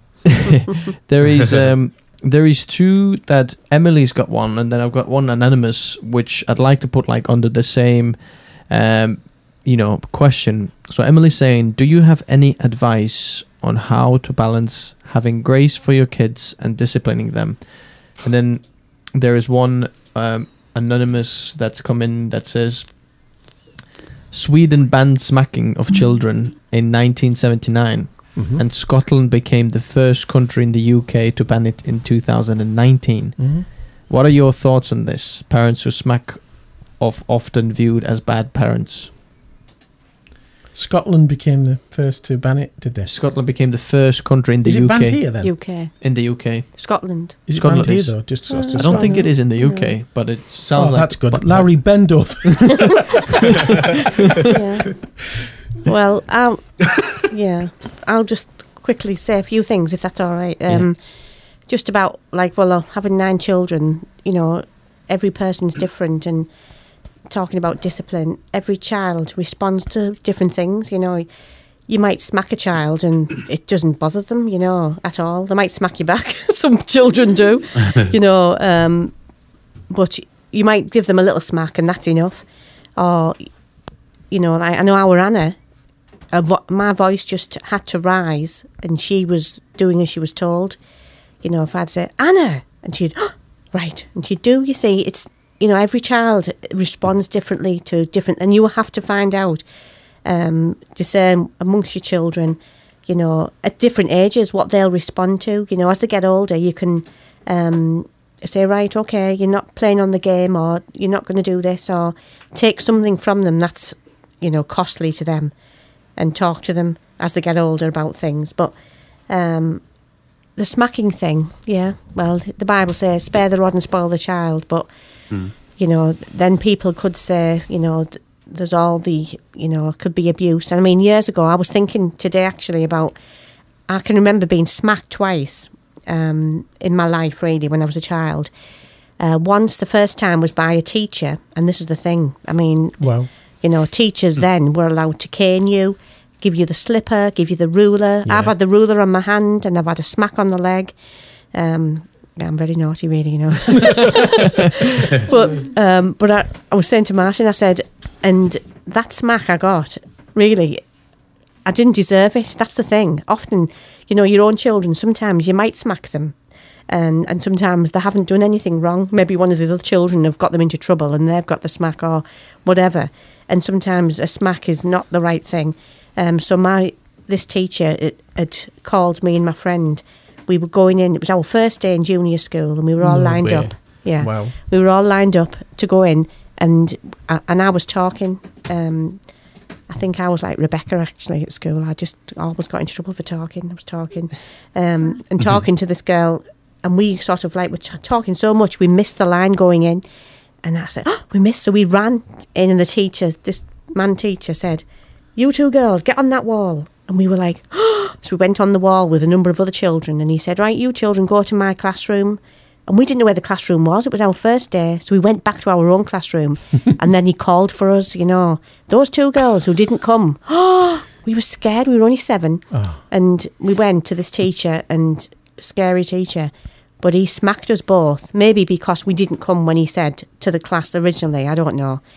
But I remember that, and it was terrible, really. Yeah. And we like laughed and cried. Give us his name. We're going to send Ricky round. No, but the next year I was in his class, and I was like the teacher's pet then. But no, I remember that feeling like I was smacked unjustly that time. But another time I was smacked by my dad. And I can only remember being smacked once. But it was for when I came home from school one day. My friend, the same friend actually, who I was talking to in the line, I realised I always get into trouble when I was with her. But she said, come back to my house after school, Margaret. I must have only been about 9, I think. And on the way back from school, I went to her house, knowing I shouldn't have, because my mum wouldn't know where I was, and I was at my friend's. And I felt like I shouldn't be here, shouldn't be here, shouldn't be here. And eventually went home. And my dad, you see, my poor mum was absolutely worried about me, wondering where I was. And so my dad, I remember him smacking me, and he said, stay in for 2 weeks. And I remember thinking, when he smacked me, I thought, I deserved that. I needed that, because I really did wrong there. So it's like, but it is hard sometimes to decide. And sometimes we can wrongly discipline, or we might not discipline. We just need, again, to ask God, give us wisdom in all of that for all of our children, and to show us how we can train them and teach them and show them the right way towards God, you know. What do you think, Esther? She's just smacking Andy. Hang on. I'm just waking her up. Hang on. Yeah. What do I think for which question? About smacking children and disciplining them, and versus having grace for them. Or any ideas of different disciplines? Well, I mean, I'm probably the type of parent who leans towards being quite disciplining. But I think sometimes I do sense that actually, you know, it's time for grace, and it's just praying, I suppose, for your day each day to have wisdom and discernment with your children's behaviour, and letting the Holy Spirit prompt you. Actually, I suppose sometimes, some days I think, oh, that's really annoyed me, and in my natural human anger I can get really angry about something, and God just kind of says, nah, but remember like what I forgive you for and how much grace I have for all your nightmare moments, Esther. So just like good. Instead do something really like I always remember Martin's preach about how he said, you know, when you have grace for your kids, you give them McDonald's even if they've trashed the house. So sometimes I think, right, I'm going to do something to bless my kids instead, because I remember that preach, and I feel like maybe prompted by the Holy Spirit. But I suppose it's like day in day out, you just need to be asking the Holy Spirit to guide you with whether to punish things sometimes, or sometimes to let things slide a bit. Sometimes just be wise about which things you make the important things to keep as a rule, and some things that you don't think are quite as important, let those things go. Know which things are important to you. And sometimes it just needs like the dad to just do the disciplining, I think, doesn't it? Like, you know, often Esther can, like, you know, try and discipline them a bit, and sometimes it works and then sometimes it doesn't. But then if I come and like raise my voice to them, or you know, give them a little smack if they need it, if that's the right thing to do at that point, then it's just different, you know. I don't know. What do you think, Martin? Yeah, I mean, it's just not easy, is it? Obviously, you know, I heard someone say, you know, never discipline your kids while you're angry. I thought, what a stupid thing to say. I mean, it's the perfect time to discipline them. I mean, obviously you're angry, or you're not going to be disciplining them because something's happened. It's usually like, what would really make me angry, or make me, you know, really get wound up, is if they hurt each other. That's what always got me. You know, if they were bullying each other, you know, it really hurt one of the little ones, a big one. I found that really hard, you know. But several hours stood outside in the rain on top of the shed was always good for me, and it calmed me down. I've just one little thought. You know, when they're very little, I think sometimes when they're starting to be doing something naughty, you know, you can like lift them out. Either when they're so little, you can lift them out of a situation, or distract them from something. And I always found that, you know, when you have a new baby, your older child, if you've got an older child, they think, oh, isn't this wonderful? At first, it's wonderful. But then when they realise that baby's here to stay, it's like, oh, excuse me, you know, and then they become the power person. And people say to me, I'm a bit concerned about my toddler who like pushes the baby or wants to hurt the baby. And I always say, it's just normal, actually. Don't worry about it. It's just human nature. The older child, you know, whether they're, you know, there might be only 2 or 3. Human, you know, we were just saying that, you know, sin is there. The sinful nature is there from very young age. You never teach a child to whack another baby, but they just, you know, push a baby and hurt them. You don't teach them. They don't see people doing it, but they do it. It's just human, you know, the sinful nature. But you always find that the older child, for some reason, wants to kind of like show their power on the other one or bully them. And it goes through all ages, really, in a family. So... But yeah, there's different types of discipline, isn't there? And sometimes, you know, I've known people like say, you should never smack a child. We would never smack our child. We put them in the room on their own. I sometimes think, well, isn't that worse? You know, emotionally, bedroom abandoning them. You know, I don't know. There's no discipline that's nice. But you know, obviously, it's a Bible concept, isn't it? That if you're a good dad, you draw boundaries. That's the boundary. You have to have some boundaries somewhere. Obviously, they could be more relaxed at some points in the house or whatever, but. And obviously, as they get older, you can talk to your children. Why you shouldn't do this or that or whatever. And a lot of the real boundaries are to do with danger, aren't they? You don't want them running off across a road. You don't want them, you know, grabbing a big hot cup of tea off someone. So those like basic values of respect Yeah. of adults and others, and not just, not standing on the table and dancing through everyone's dinner. It's just when you slowly teach those values, then it's all right, because sometimes you get this thing of, well, kids, let them be free, let them express themselves. You'll have just expressed a hot cup of tea all over my legs and all over another kid, and you know what I mean. No, there's boundaries to do with love. Yeah. Boundaries to do with loving other people, Yeah. actually, and the neglect of the boundaries is bad parenting. It's laziness, because I tell you what, it's exhausting training children, Yeah. because you tell them and you tell them Yeah. and you tell them and you tell them Yeah. and then you tell them, and it's just hard, Yeah. and then one day they start to get it, but it takes a long time, Yeah. a little bit like elders, really. Yeah. Yeah, just one more thing on that. Yeah, it's true, because that is one thing. When you think of 9 children, physically exhausting, but actually mentally, emotionally, trying to teach them and train them the right thing, and also not just to do the right thing, but have the right attitude as well. If they're speaking in a certain way or doing something, having an attitude, it's important to train that as well. For them to see that's not right the way you spoke, or and teach them. And and it says, doesn't it, train your child in the way they should go, and when they get older, they'll come back to it. And it's true, the fruit of what, and it does take, and it's hard work, because you have to watch your children when they're very little. Yeah. If you leave your children, they'll just run amok.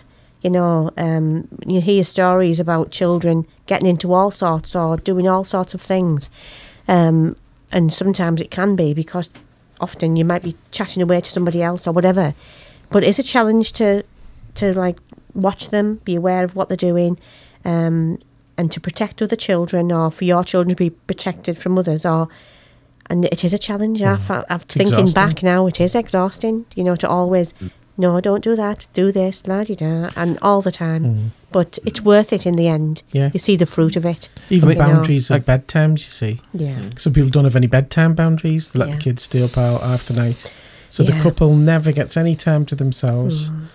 And then it's more stress, more tired. You're more That's tired. true. Or one big thing for me is routine.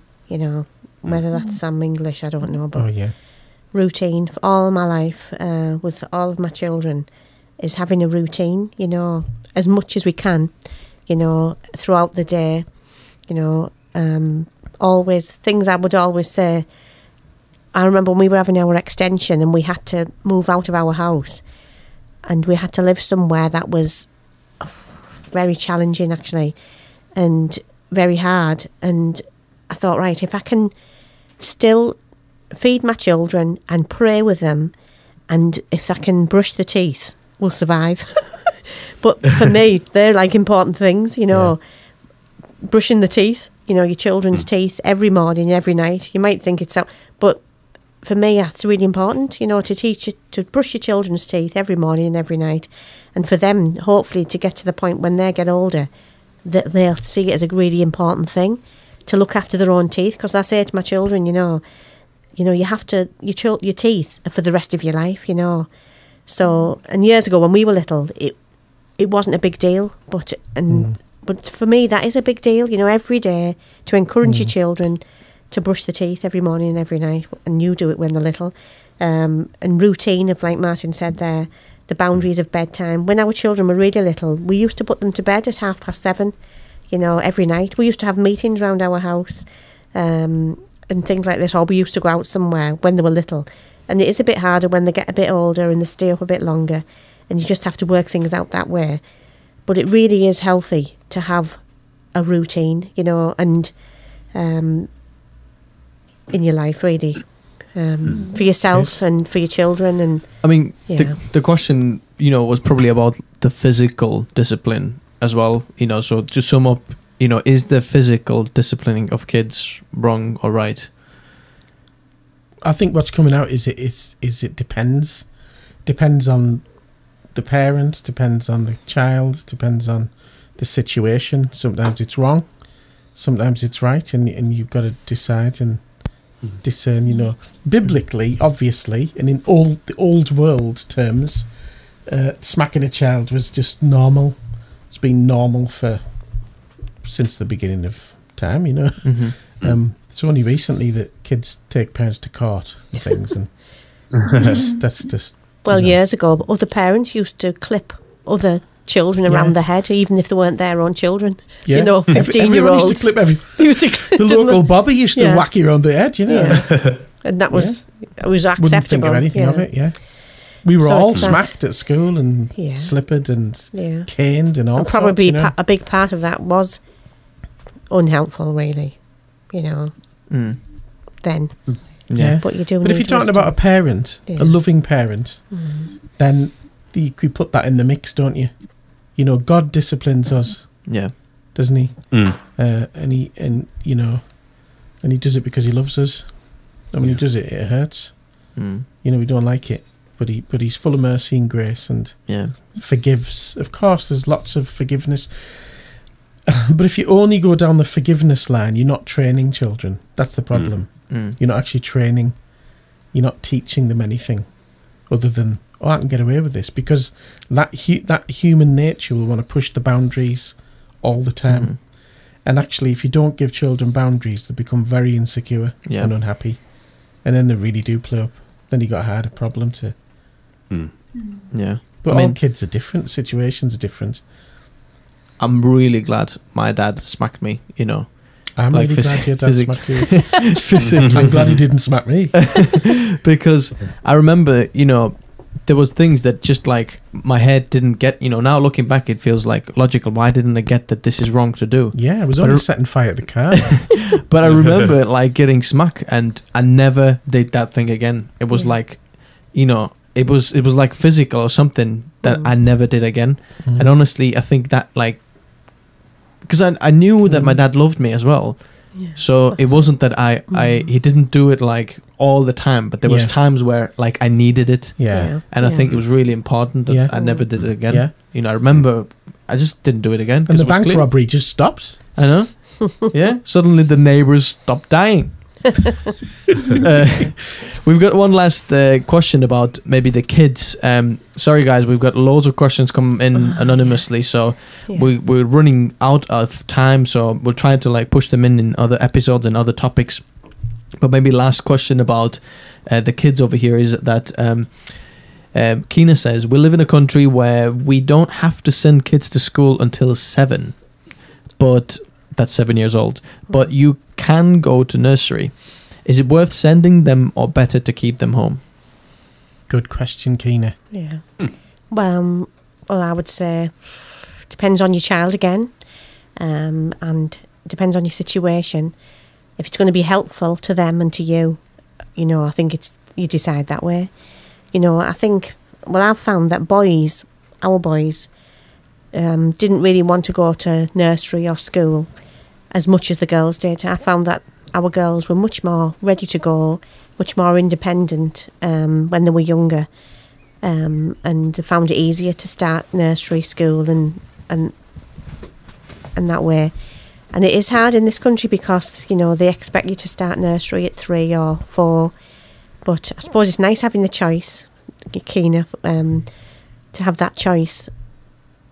And in some ways, nice to have the choice to keep them at home or to put them in a nursery.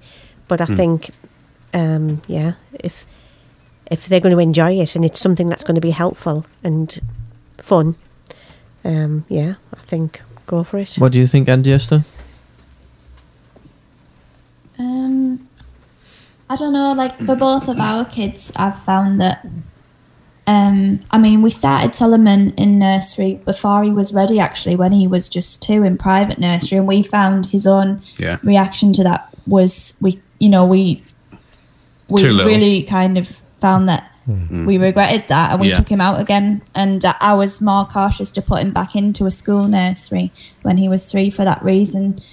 So I think in the right time and in the right school and nursery where God puts you, and you don't rush into just in your flesh wanting a break or things like that just because it's available, and it's the right decision for the kids and where they're happy. Like we didn't send him until he was 3.5 to school nursery, but God really showed us where to put him, and he's absolutely loved school ever since we started him there.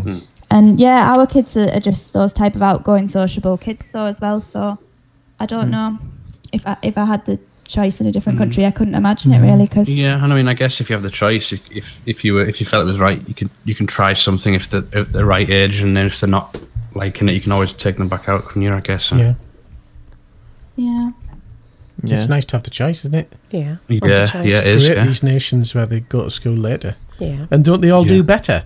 Yeah. They do better in education, don't Yeah, they? I know. And aren't all the sort of statistics about child happiness massively different? Yeah. I think the UK is one of the lowest in terms of child happiness. Wow. I mean, in the world. Shocking. You look it up, but it is. Yeah. Wow. And these other countries, you know, that Sweden and Estonia and all these, you know, Scandinavia. Norway, Yeah. they rank almost, you know, one of them's the top, and then the others are right next to it. And those guys don't go to school till they're 7 or something, do they? Full time. I mean, I don't think Carl's gone yet. You just missed that bit altogether. But they learn to read and learn to read at home, but in a more of a natural way, Yeah. I suppose. It's interesting, isn't it? Yeah. Well, they do better at education, so what does that say? Yeah. Yeah. Strange, isn't it? Mm. But yeah, but sometimes it's like a lifesaver in terms of discipline as well. Because I Yeah. know often it does help with discipline, because if a little child is not taking it from mum and dad in terms of, you know, certain things that you want and the way you want them to be, school's a big help for that. Because they just have to take it there. Yeah. You know, they have to.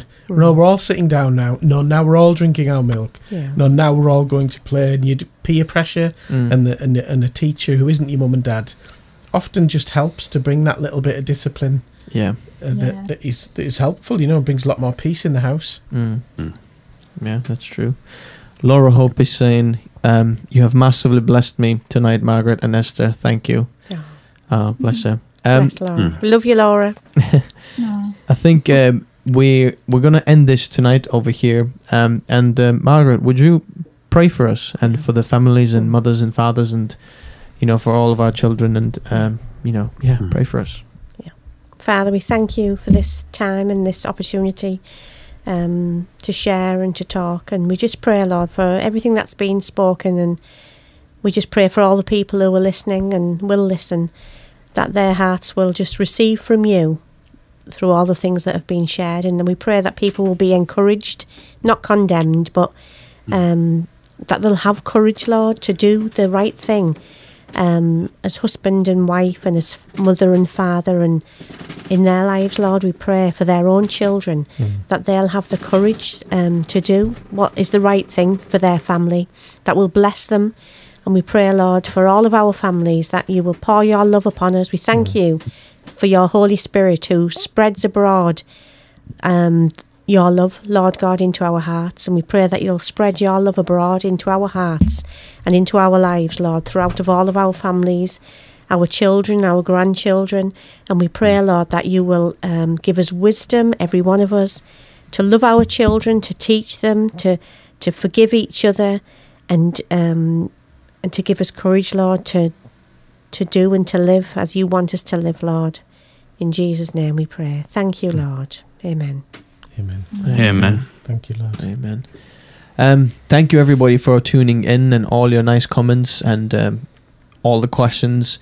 If your question hasn't got answered yet because you sent it in anonymously or things, we're going to try to keep it on the next time, and we're going to keep these women on again another time, because there was a lot of questions that I think would be nice to get their view and wisdom as well on. But next week we're going to be back on Tuesday night, 7:30 p.m. UK time, and we have another 2 guests that are different that were on tonight, and we're going to be talking about homosexuality and things like that in church, so it should be very, very interesting. If you have any other questions about that, feel free to send them in already during the week. We're going to be talking about that. Thank you very much, everyone. Again, hope you were blessed today. Bless you. Good night, and we'll see you soon. Bye bye. Good night. Good night. Bye. Good night.